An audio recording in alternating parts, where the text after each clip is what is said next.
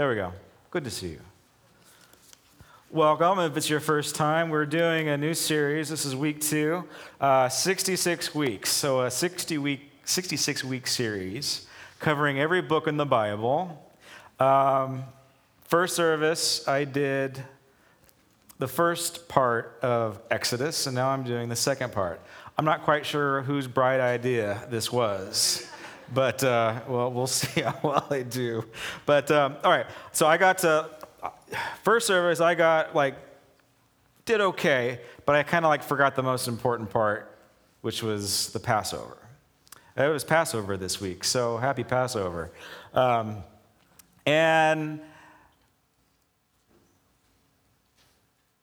the last plague, which is the most disturbing plague, that God releases on Pharaoh, on the embodiment of evil itself, was the death of the firstborn of all Israel. From the firstborn in Pharaoh's house to the slaves in the dungeon, God took the firstborn. And, that should sit sideways with everybody. It's really hard to get your head around it, but without the shedding of blood, there is no forgiveness of sin. And the reason why God poured out these plagues, why he performed these incredible signs and wonders, and why he eventually broke the back and the spiritual principality over Egypt was to demonstrate his power, not only to the Egyptians, but to his very own people. His very own people did not believe in God. They did not have faith in God. They didn't think that God's power would come through from them, that would free them from slavery. But God said, your house can be protected by applying blood on it. And this is the only plague that we are called to commemorate, that we are called to remember. Since it was so heavy, since it was so dramatic, that the sacrifice of the firstborn of Egypt, the sacrifice of innocent blood. It's how do you... And then we think about the cross, and we says, okay, this is a pretty big illustration here, God, but I get it. It is only by the shedding of innocent blood are we allowed to have the forgiveness of our sins. And it is only by the stripes on Christ's back that our bodies become healed. And we see God even heal his people in Israel. He's out to heal us. He's out to save us. And he redeems his community. But it is only through the blood that the house is saved. It's only through the blood that the house is saved. Jesus will go on to talk about this. The Gospel of Luke, chapter 22, verse 14. When the hour came, Jesus and his apostles reclined at the table, and they said to him, I have eagerly desired to eat this Passover with you before I suffer. For I tell you, I will not eat it again until it finds fulfillment in the kingdom of God. After taking the cup, he gave thanks. Take this and divide it among you. For I tell you, I will not drink again of the fruit of the vine until the kingdom of God comes. And he took bread, he gave thanks, and he broke it, and he gave it to them, saying, this is my body given to you. Do this in remembrance of me.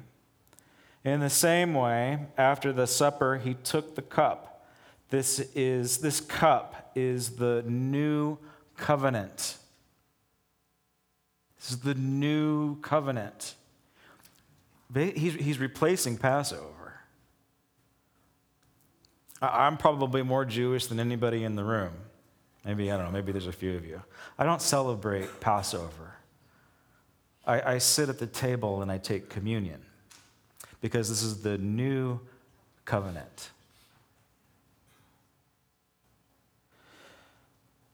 my blood, which is poured out for you for the remission of sins. And so while Jesus, or while God, Yahweh, whatever you want to call him these days, well, that didn't sound right, did it? He's God. That didn't sound good at all. He's God. He's Yahweh. He's Jesus. Well, we don't have to face the death angel. Well, we don't have to face God's judgment. Jesus says, I'm the new covenant. I'm the new deal. I'm the new law. This is what you do. I am the firstborn. I am that innocent blood. My blood was shed for you so that we could escape God's wrath. And as we begin to look into this next part of Exodus, I think it's going to make a little bit of sense. Why would God want to pour out his wrath on me? Well, that's because you're evil. So, all right, let's look at it. I'm a good guy, Pastor Josh, really. I know you are. All right. Exodus chapter 19. Let's get into the heart of God. If you think God's a mean guy, listen to this. In the 3rd month after the Israelites left Egypt, okay, so they did the Passover, they took off, they looted Egypt, by the way. They did. So they gained favor with, that Moses could have stayed in Egypt. You know that after the darkness that came, that consumed the land for 3 days straight, completely humiliated their gods, he actually won over the favor of Pharaoh's court, over his officials. And he won over the favor of all the people in the land. This is the greatest temptation the world has ever seen, because Moses could have made himself Pharaoh, yet he chose to lead God's people into a desert. It's amazing. That shows you the heart of this guy. So they leave, they plunder, and they loot Egypt. They take their flocks, and they take their cattle, and they take everybody's gold too.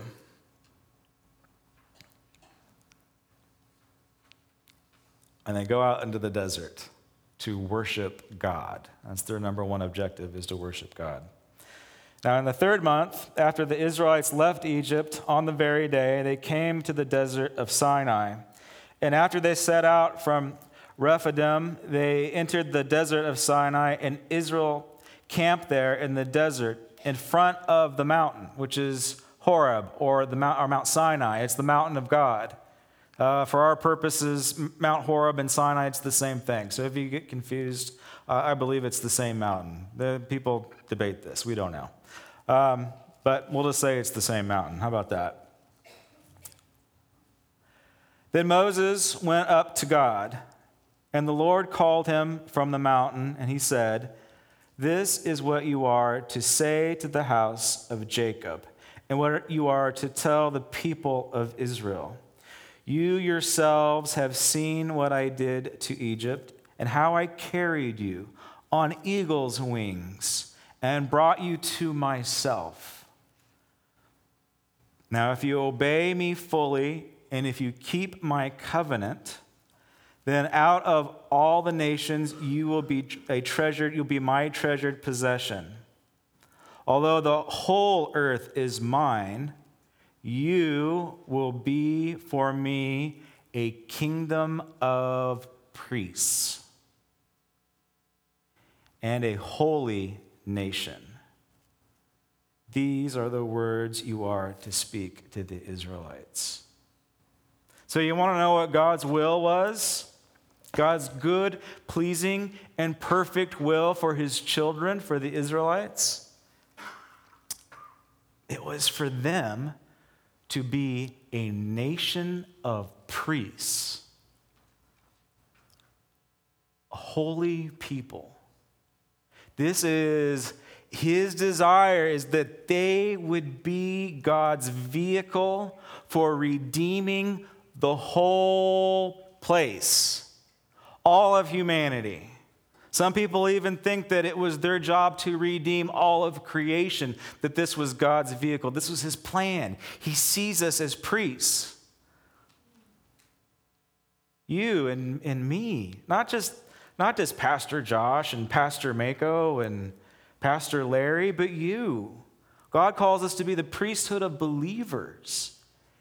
And he wants to empower you to do the things that Jesus has done. He thinks that highly of you. And the reason why I read 19, because we always like, what's God's will for me? What does God want me to do? There it is. What's God's will for the church? There it is. For the bride of Christ, he wants us to be a nation, holy, a kingdom of priests. I think that's amazing. Now, what happens?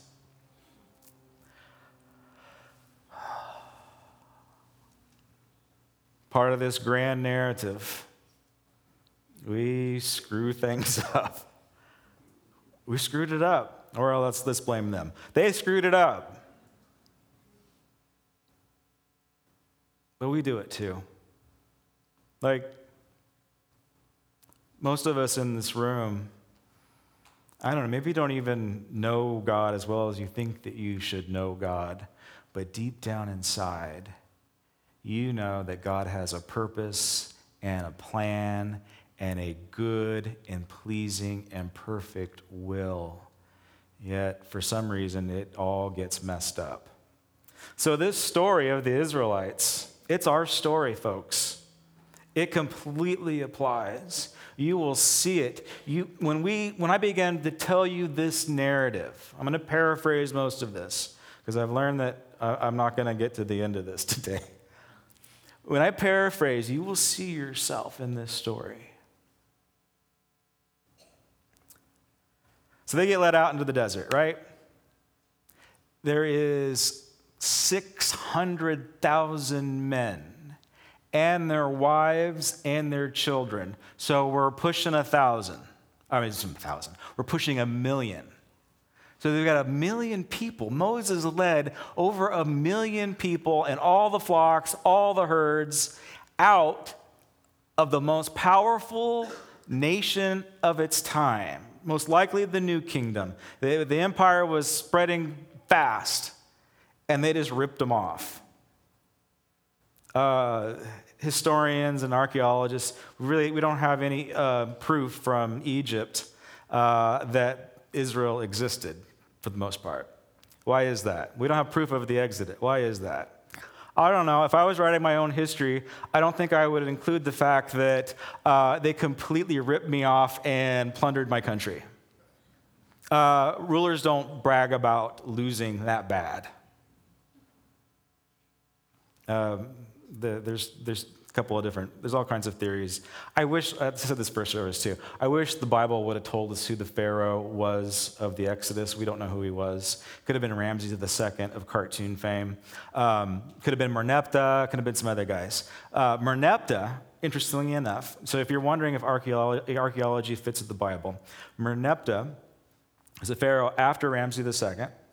Again, he was on conquest, and this is the only period inscription that we have of Israel. And it's called the Merneptah stele. It looks like a gravestone, about this big.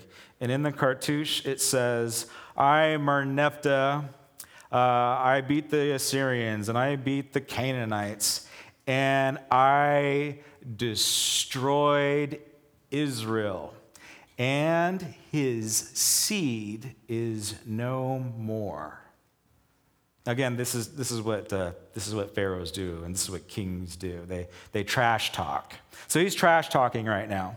But what's interesting about this is why we know that the Bible's true, at least for me and my history nerd self, is that Israel is referred to as his seed. And we know that Israel is always referred to in the male gender. Every other nation is always a female.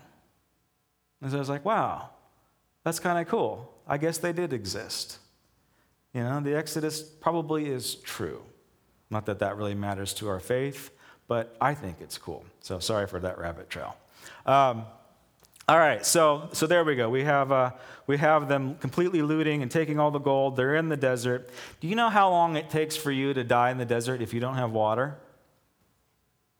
It takes 3 days. So you got 3 days to suck it up before you die. And this is how we began to see the Israelites mess everything up, because they're a lot like us.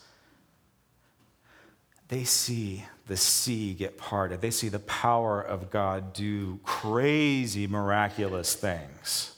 Like, these people should be people of faith. Like, their faith should be 100% unshakable, right? Absolutely. God stepped in and saved them, pulled them out of slavery. They saw all these crazy miracles, these 10 plagues, frogs and cockroaches and an infestation of boy bands to make Pharaoh mad. They saw all kinds of crazy things. And yet 3 days in, I'm sure they took canteens with them. I'm sure they had water jugs. They had a camel pack or something. 3 days into the desert, it begins. It starts. 3 days of a little discomfort. God stretches them for only 3 days. They got a little bit of inconvenience. Life is a little hard. And the griping begins. The grumbling begins. This cynical spirit wells up into God's people. And it starts on day 3. I'm thirsty, Moses. Did you lead us out here so that we could die of thirst? And immediately, like Moses, and he's like in, he's in, I gotta fix this mode. Calls out to God, and they're by this, the waters of Marah. I don't know where that is, but they're by the waters of Marah. And they're like, okay, well, there's some water here, and it's bitter. Oh, God is so mean. He leads us to bitter waters.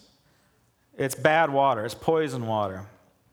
God says, all right, Moses, let's fix this. I'll work with you guys. It's only 3 days. You shouldn't be whining already. You've already seen me part the Red Sea. I've been able to move a bazillion gallons of water with the stroke of God's staff. And yet you don't have faith that you're not going to get any water. But okay, let's do it, Moses. Let's make the waters sweet. And by the waters of Marah, Moses drops in a stick, and the bitter water, becomes sweet. But the name never changes. Marah means the bitter water. And while the Israelites were drinking their sweet water, symbolically, they drank bitter water.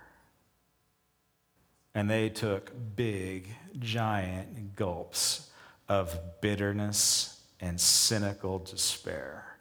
And it wrecks God's plan for them to be priests in a holy nation. It goes on from there. They begin to complain about, oh man, God, now we don't have any water. We have tons of cattle. We have tons of flock, but we have nothing to eat. That God lead us out into the desert to kill us, to starve us to death. We don't have a brain to think for ourselves that maybe we could actually, kill some of our livestock so that we can eat it. Oh God, it's just too complicated for me to problem solve this issue. I'm used to slavery. I'm used to being in prison where my slave master opens the prison cell and feeds me my mush. I want to be spoon-fed like I was when I was in prison, when I was a slave. Yet God still provides. Moses cries out to God, "Oh God, these people, they're going to kill me. These grumblers are going to kill me." And so what does God provide? He provides bread from heaven. It's called manna. These white flaky stuff that tastes like honey, I guess. And it comes 6 days a week. Some of them tried to hoard it, and it festers and it goes bad. And he says, on the seventh day, you're not to collect the bread. On the seventh day, this is actually the first law that we get. On the seventh day, you are to keep it holy. You're not to work. I need to break you out of this cycle of slavery, out of this cycle of bondage. The seventh day is mine, because in Genesis, it is on the seventh day that I modeled rest to you. So on the seventh day, you take a break. Yeah, you need to be working all your 6 days. But in order to recalibrate your entire life, you need this seventh day to deprogram this slave mentality that you have, this addiction that you have to the man. And you need to break that spiritual principality off of you. And the only way that you can do it is by Sabbath, is by dedicating 1/7 of your time to God. 1/7 of your precious time to God. First service, we talked about some of the things that the devil did or that Pharaoh did to discourage the people. You know what he did? He brought in busyness into their lives so they would not go into the desert and worship. Interesting, isn't it? How are you doing with your schedule? Is your life crazy and hectic and busy, and is your home life falling apart? Where does that come from? Did you create the busyness in your life? Maybe the enemy did. I don't know. What's more important, your schedule or God? Oh, that was tough. I'm sorry. Okay, moving on. Feel good message of the year. Oh, God. It's better that we were in bondage in Egypt while we were getting our backs whipped, because we have no meat. And so, like again, they can't problem solve. They can't kill some of their cattle. So God brings in them quail. He flies in, some food. Really? He does. Like he's working with them. All right, fine, I'll give you some food. And he does. You're my people. I'm going to, I'll take care of you. You're crying out to me or you're whining out to me. I say this one all the time. God does not inhabit the whinings of his people. They haven't quite understood that they were called into the desert to what? To whine? No. They were called into the desert to worship, to praise God. Yet when they drank that bitter water, it tainted them. It set the tone for the whole narrative. It's better that we would have died in Egypt than to suffer this hardship out in the desert. I would rather die than worship God, is what they're saying. Very frustrating, right? You understand the tone that's going on here. God's just putting me out too much.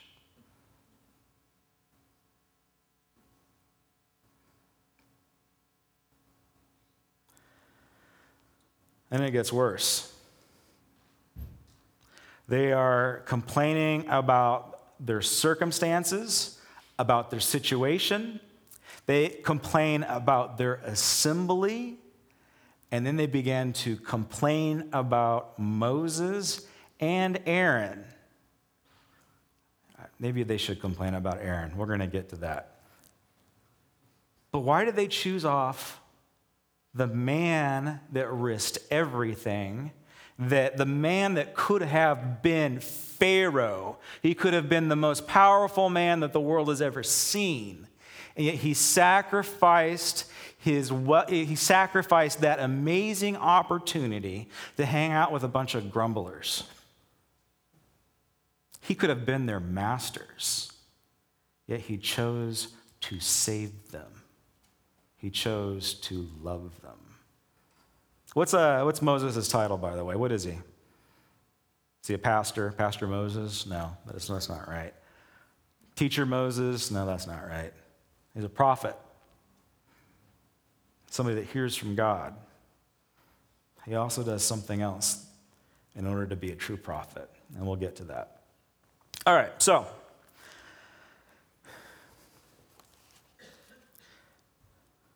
they complain about their situation, they complain about their leader, they complain about God, they wish that they want to go back to Egypt.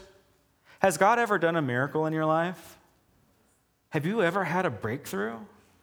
We were praying through breakthrough first service. It was amazing. I think we got it too. Like there was some worship and intercession that was going on, and breakthrough was the word, and I saw breakthrough happening on specific individuals that were getting ministered to in the front. It's a beautiful thing when you see that kind of stuff.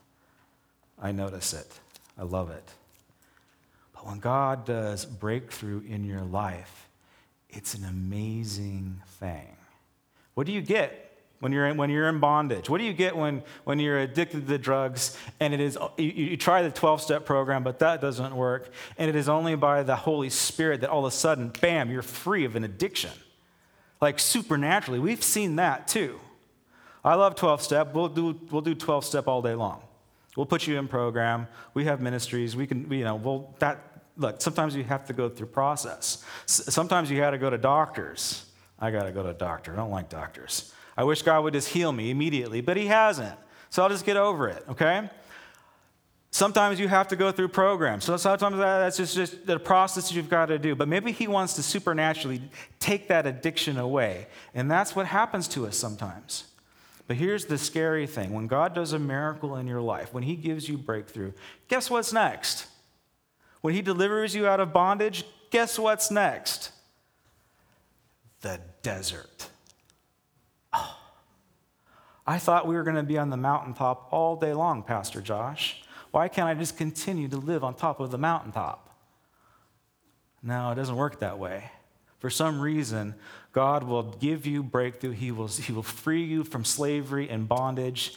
And just like Jesus, the Holy Spirit will lead you into a desert to be tempted, and that is God's will. Sorry. It's just the way that it is. He's out to test your character. He's going to put the fire on you. He's going to burn the impurities out of you. I said at first service, God's out to kill you. He is.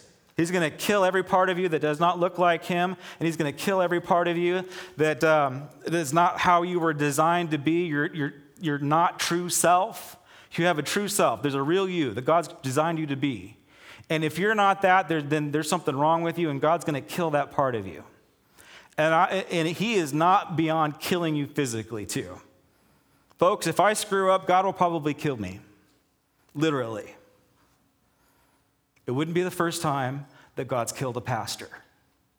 Oh, I thought God of the New Testament was a nice, loving guy. He is. He's also very serious. He's dead serious. He's deadly serious. All right, continue with my feel-good message. All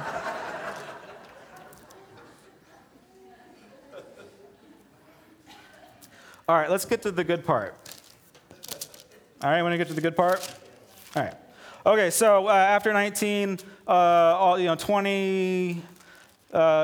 the way up to 30, we got all kinds of weird laws, stuff you probably don't need to pay attention to.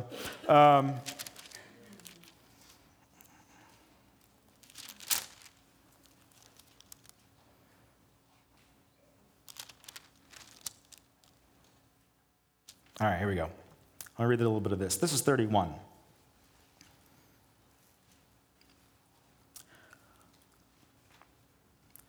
(31:12). Then the Lord said to Moses, "Say to the Israelites, you must observe my Sabbath." Okay, first time he was just given it, he gave it orally, right? He's giving it orally again.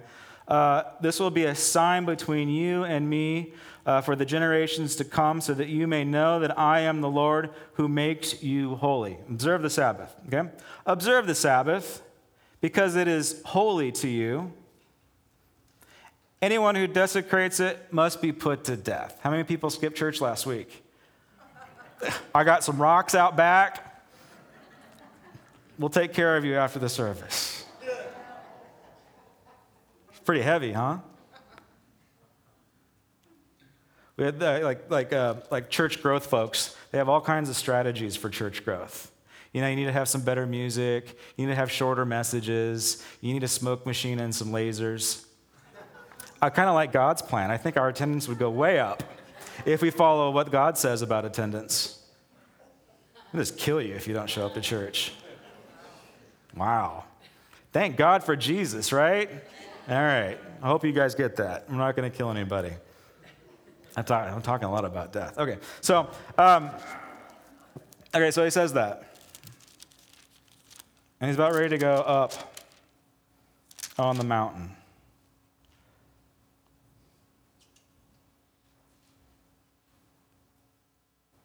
Moses ascends to the mountain of God. And there he receives the Decalogue. We call it the 10 Commandments. So he gets these 10 sayings, these 10 commandments. We're all familiar with them. Some of them are common sense stuff that every culture has, like don't kill people or don't murder people, honor your mother and father. All cultures have these common sense stuff. It's moral law. It's built into us. We all get it. And then there's other things like don't have any idols. And keep the Sabbath holy. So they don't understand the whole death thing. So God actually has to put it in writing for them. Let me make this abundantly clear. I'm going to write it in stone. So you cannot make any excuses. All right? So we get the 10 commandments. And the way that it comes across, in which my imagination will go there, I love it. But it is laser inscribed onto these tablets by the finger of God himself. Full-blown Charlton Heston going on here. I believe it. Why not? I think it's cool. Very theatrical. So God, it's by the finger of God himself that inscribes the 10 Commandments. Everything else is kind of dictated. Like, I don't know, how to make a tent and how to build a tabernacle and what size your table should be and what happens when two guys fight and a pregnant woman gets hurt and who dies and all this kind of stuff. So, but basically, all of those laws are dictated to Moses, but it's the 10 Commandments that are the major categories for everything else. And that's why it is written in stone. And that is, frankly, I believe it's New Testament. Why wouldn't it be? There's no kosher laws in the 10 Commandments, thank God, or else, I wouldn't have enjoyed my shrimp on Friday night. I should eat shellfish on Passover. Sorry. I am so Jewish, but I am not Jewish. Does that make sense? I know. Kapchinsky, that's a Jewish name, but I just don't. I want to get religion out of my system, folks. I don't need to blow the shofar to make me more holy. It isn't. If Joshua at the Battle of Jericho, if they would have had tubas, they would be blowing tubas. I don't know. Sorry about that. I can get off on stuff. Sorry. Okay. All right. Okay. So he comes down, and God says, so he's got the tablets, and he's got this other stuff dictated to him, and so he's going to come down, and he's going to present it to the Israelites. And God says, wait a minute, Moses, we have a problem down there. And this is hilarious. This is absolutely hilarious. Because God says, it's your people that you led out of Egypt that are being really, really naughty right now. That's what God says. I think it's funny. Let's see if it says it here. Okay, here we go. This is what's going on. All right. Verse 32, I got to just read this part because it's important. When the people saw that Moses was so long in coming down from the mountain, we're not sure how long the first period was. We're just going to say that Moses went up twice. Who knows how many times he went up? When the people saw that Moses was taking his time from coming down the mountain, they gathered Aaron and said, "Come, let us make gods who will go before us, as this fellow Moses, who brought us up out of Egypt. We don't know what has happened to him." Aaron answered them, "Take off all the gold earrings, what your wives and your sons and your daughters are wearing, and bring them to me." So all the people took off their earrings, and they brought them to Aaron. He took what they had handed to them, and he made it into an idol. This is Moses' older brother. If you were with us last week, you know that there's this tension. There's this theme between an older brother and a younger brother. The younger brother, for some reason, always gets picked to be God's chosen one. The older brother always messes stuff up. And here we have the older brother making an idol. All right, what's the big deal? We'll find out.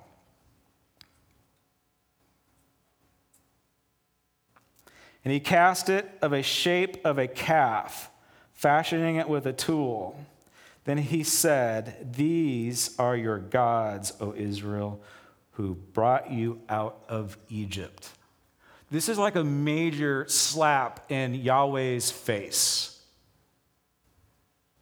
Like, I don't know how this could be any more offensive to God. Have you ever had God jump in and save you from something? Yeah?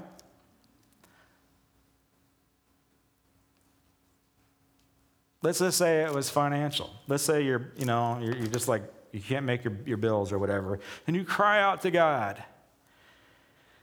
And all of a sudden, everything just kind of balances. Everything just kind of comes in. You have two responses. One, you give God glory because you cried out to him. Or two, you say, "Wow, I really worked hard this week at my job. I earned it." That's an idol. Your ability to perform at your work is the idol. You did it within your own power, even though you cried out to God. Anyway, okay. Or my education came through for me finally. And you forget. How often do we forget when we cry out to God? We have like this really short-term memory thing going on here, don't we?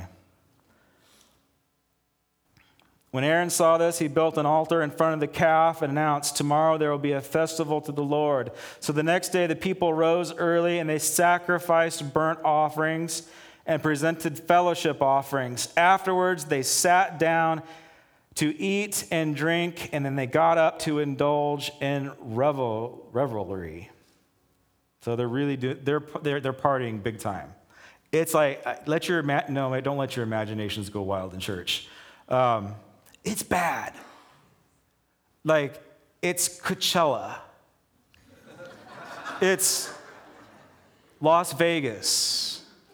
It's the Playboy Mansion, right? Like, they're doing really bad, naughty things. Okay, here we go. Then the Lord God said to Moses, "Go down, because your people, whom you brought out of Egypt, have become corrupt." I love this. "They have been quick to turn away from what I have commanded, and they have made themselves an idol cast in the shape of a calf. They have bowed down to it, and they have sacrificed to it, and have said, 'These are your gods, O Israel, who brought you out of Egypt,' not Yahweh. And I have seen these people," the Lord said to Moses, "and they are a stiff-necked people.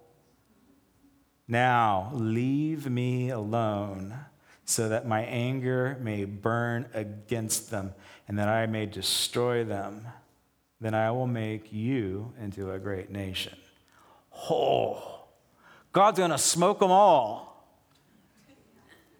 This is the same reaction. This is the same I don't say that God gets knee-jerk reactions, but this is the same response that he has during the flood.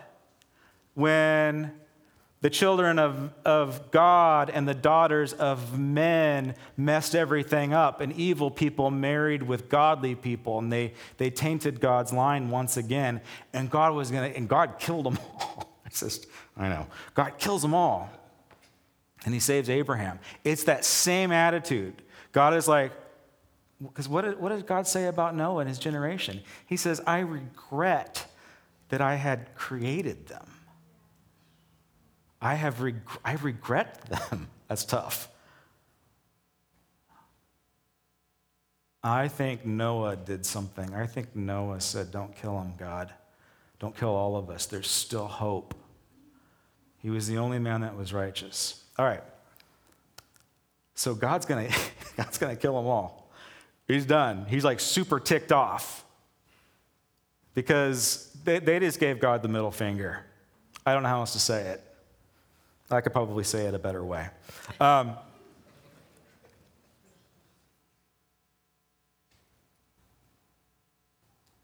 he says, you know what, Moses? I'm going to start over with you. We'll just do this thing again. It's like the ark all over again. I've done it once before, and I can do it again. Now, what title does Moses have? He's a prophet. All right, what do prophets do? They hear from God, right? They are the direct communication, at least in the Old Testament, they are the direct communication from God to the people. They didn't have the book to communicate God's word, so it was done through the prophet, okay? And we see Moses functioning on that. He talks to God face to face as a man would talk to his friend. He communicates to God while he's in the burning bush. So Moses understands God's language. He prays, he worships, he hears, okay? But you know what? The definition of a true prophet does not stop there. Maybe, I don't know, sometimes, the prophecy is a gift. It's a spiritual gift. Some people kind of have it naturally and some people don't, and that's okay. Some people can work themselves into it. You can actually kind of learn how to do this prophetic stuff, hearing God's voice. That's why we're focusing on it on Wednesday night. But I'm going to tell you something. Anybody can read tea leaves in the bottom of your glass. Just because you have a sense of what the future may be doesn't make you a prophet.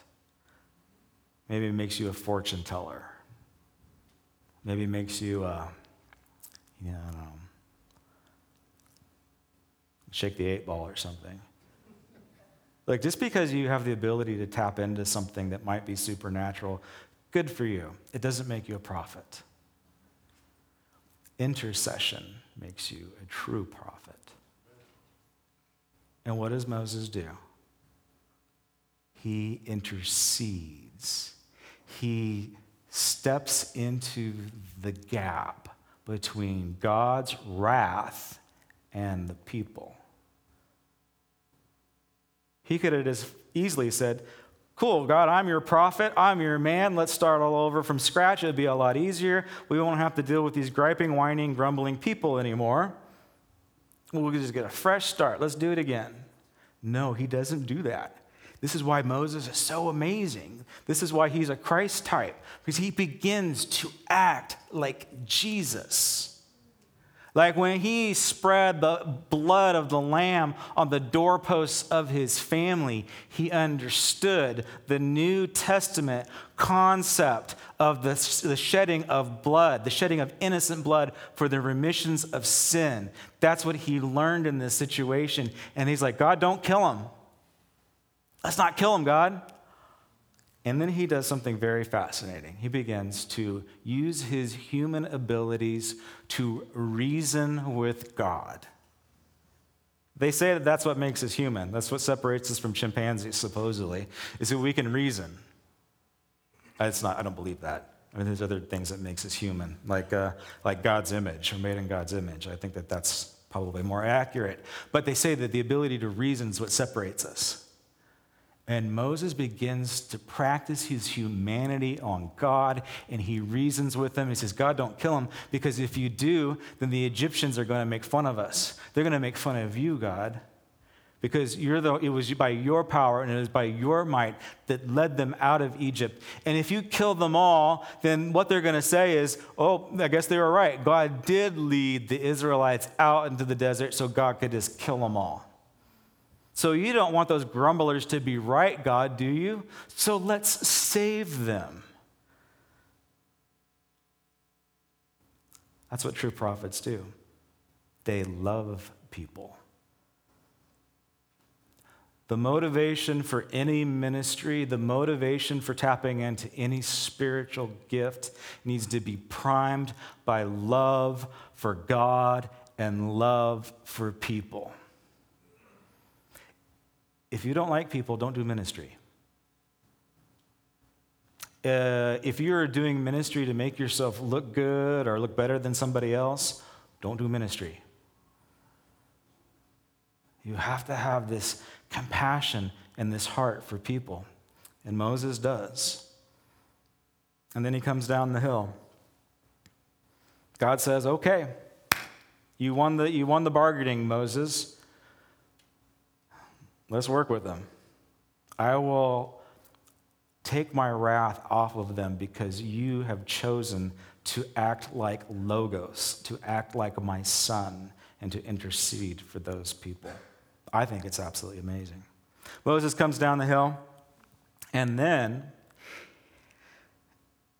he sees the big party, right? And it shocks him. Like, he becomes unhinged when he sees the people acting in such sinful, lustful ways. He becomes unhinged and he smashes the 10 Commandments. I guess he loses his temper. And probably at this point, he's probably thinking to himself, you know what, God, maybe you're right. Maybe we should kill them all. Because he's actually witnessing what is going on. And you know what makes everything 10 times worse? It was his older brother that stabbed him in the back. He takes this calf, this golden calf, grinds it up into dust, makes everybody drink it. I don't know if God wanted him to do that or not, but he did it. He's ticked off. And then he says, Aaron, why did you cause the people to sin? What in the world were you thinking? Why did you make a calf? Why did you fashion this idol?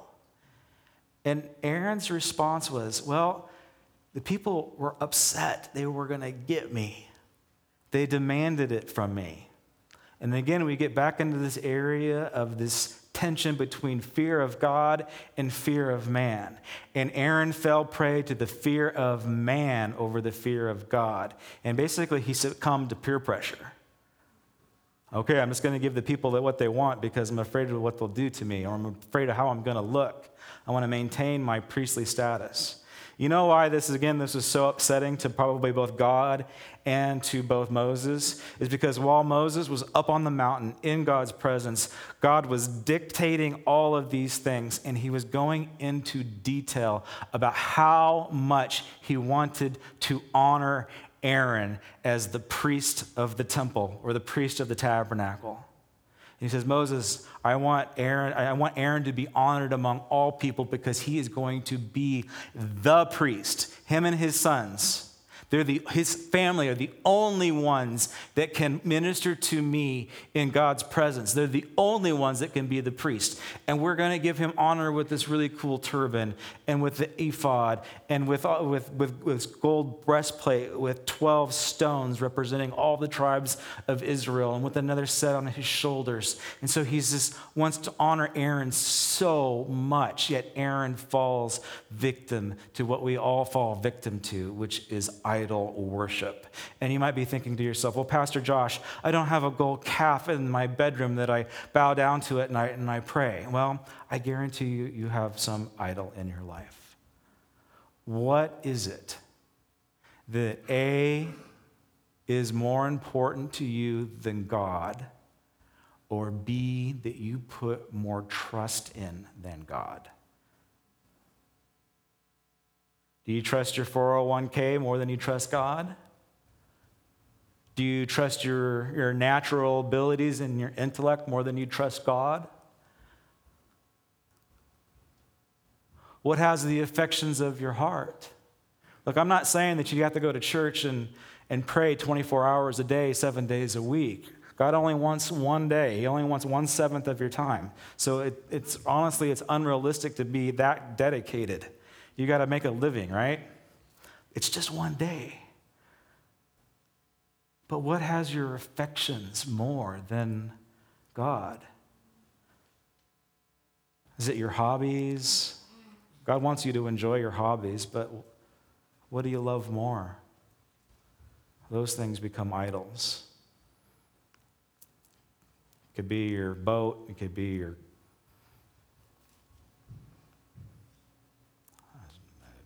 I'm going to say motorcycle. I'm going to say something else, but that's what he's getting at. We all have them. We all fear man. He says, Aaron, what in the world are you thinking? Now, so you can understand the disappointment. Aaron gives the world's lousiest excuse I have ever seen. For eternity, we will be teasing Aaron about this next statement. What's he say? He says, well, all these people kind of made me do it, and so I took their gold and I threw it into the fire, and out popped a golden calf. Big, fat lie, right? I mean, we are going to tease him because that's the most ridiculous thing ever. What's he do? Bottom line is he's not taking responsibility for his actions. And we do it. It's like, I don't know what happened, Moses. God, I don't know. He actually calls Moses Lord. Lord, I don't know what happened. It just came out of the ashes. They made me do it. I can't help myself. And we do this.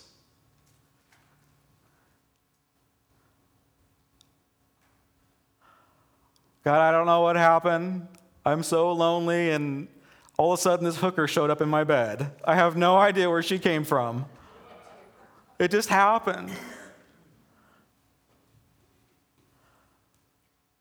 How'd this cigarette come out of my mouth? I don't know. It just automatically appeared out of my mouth. I can't help myself, Lord. Or, they made me do it. They made me sin. It was my boss's fault. He made me sin. My spouse, he's the one that made me sin, right? They made me do it.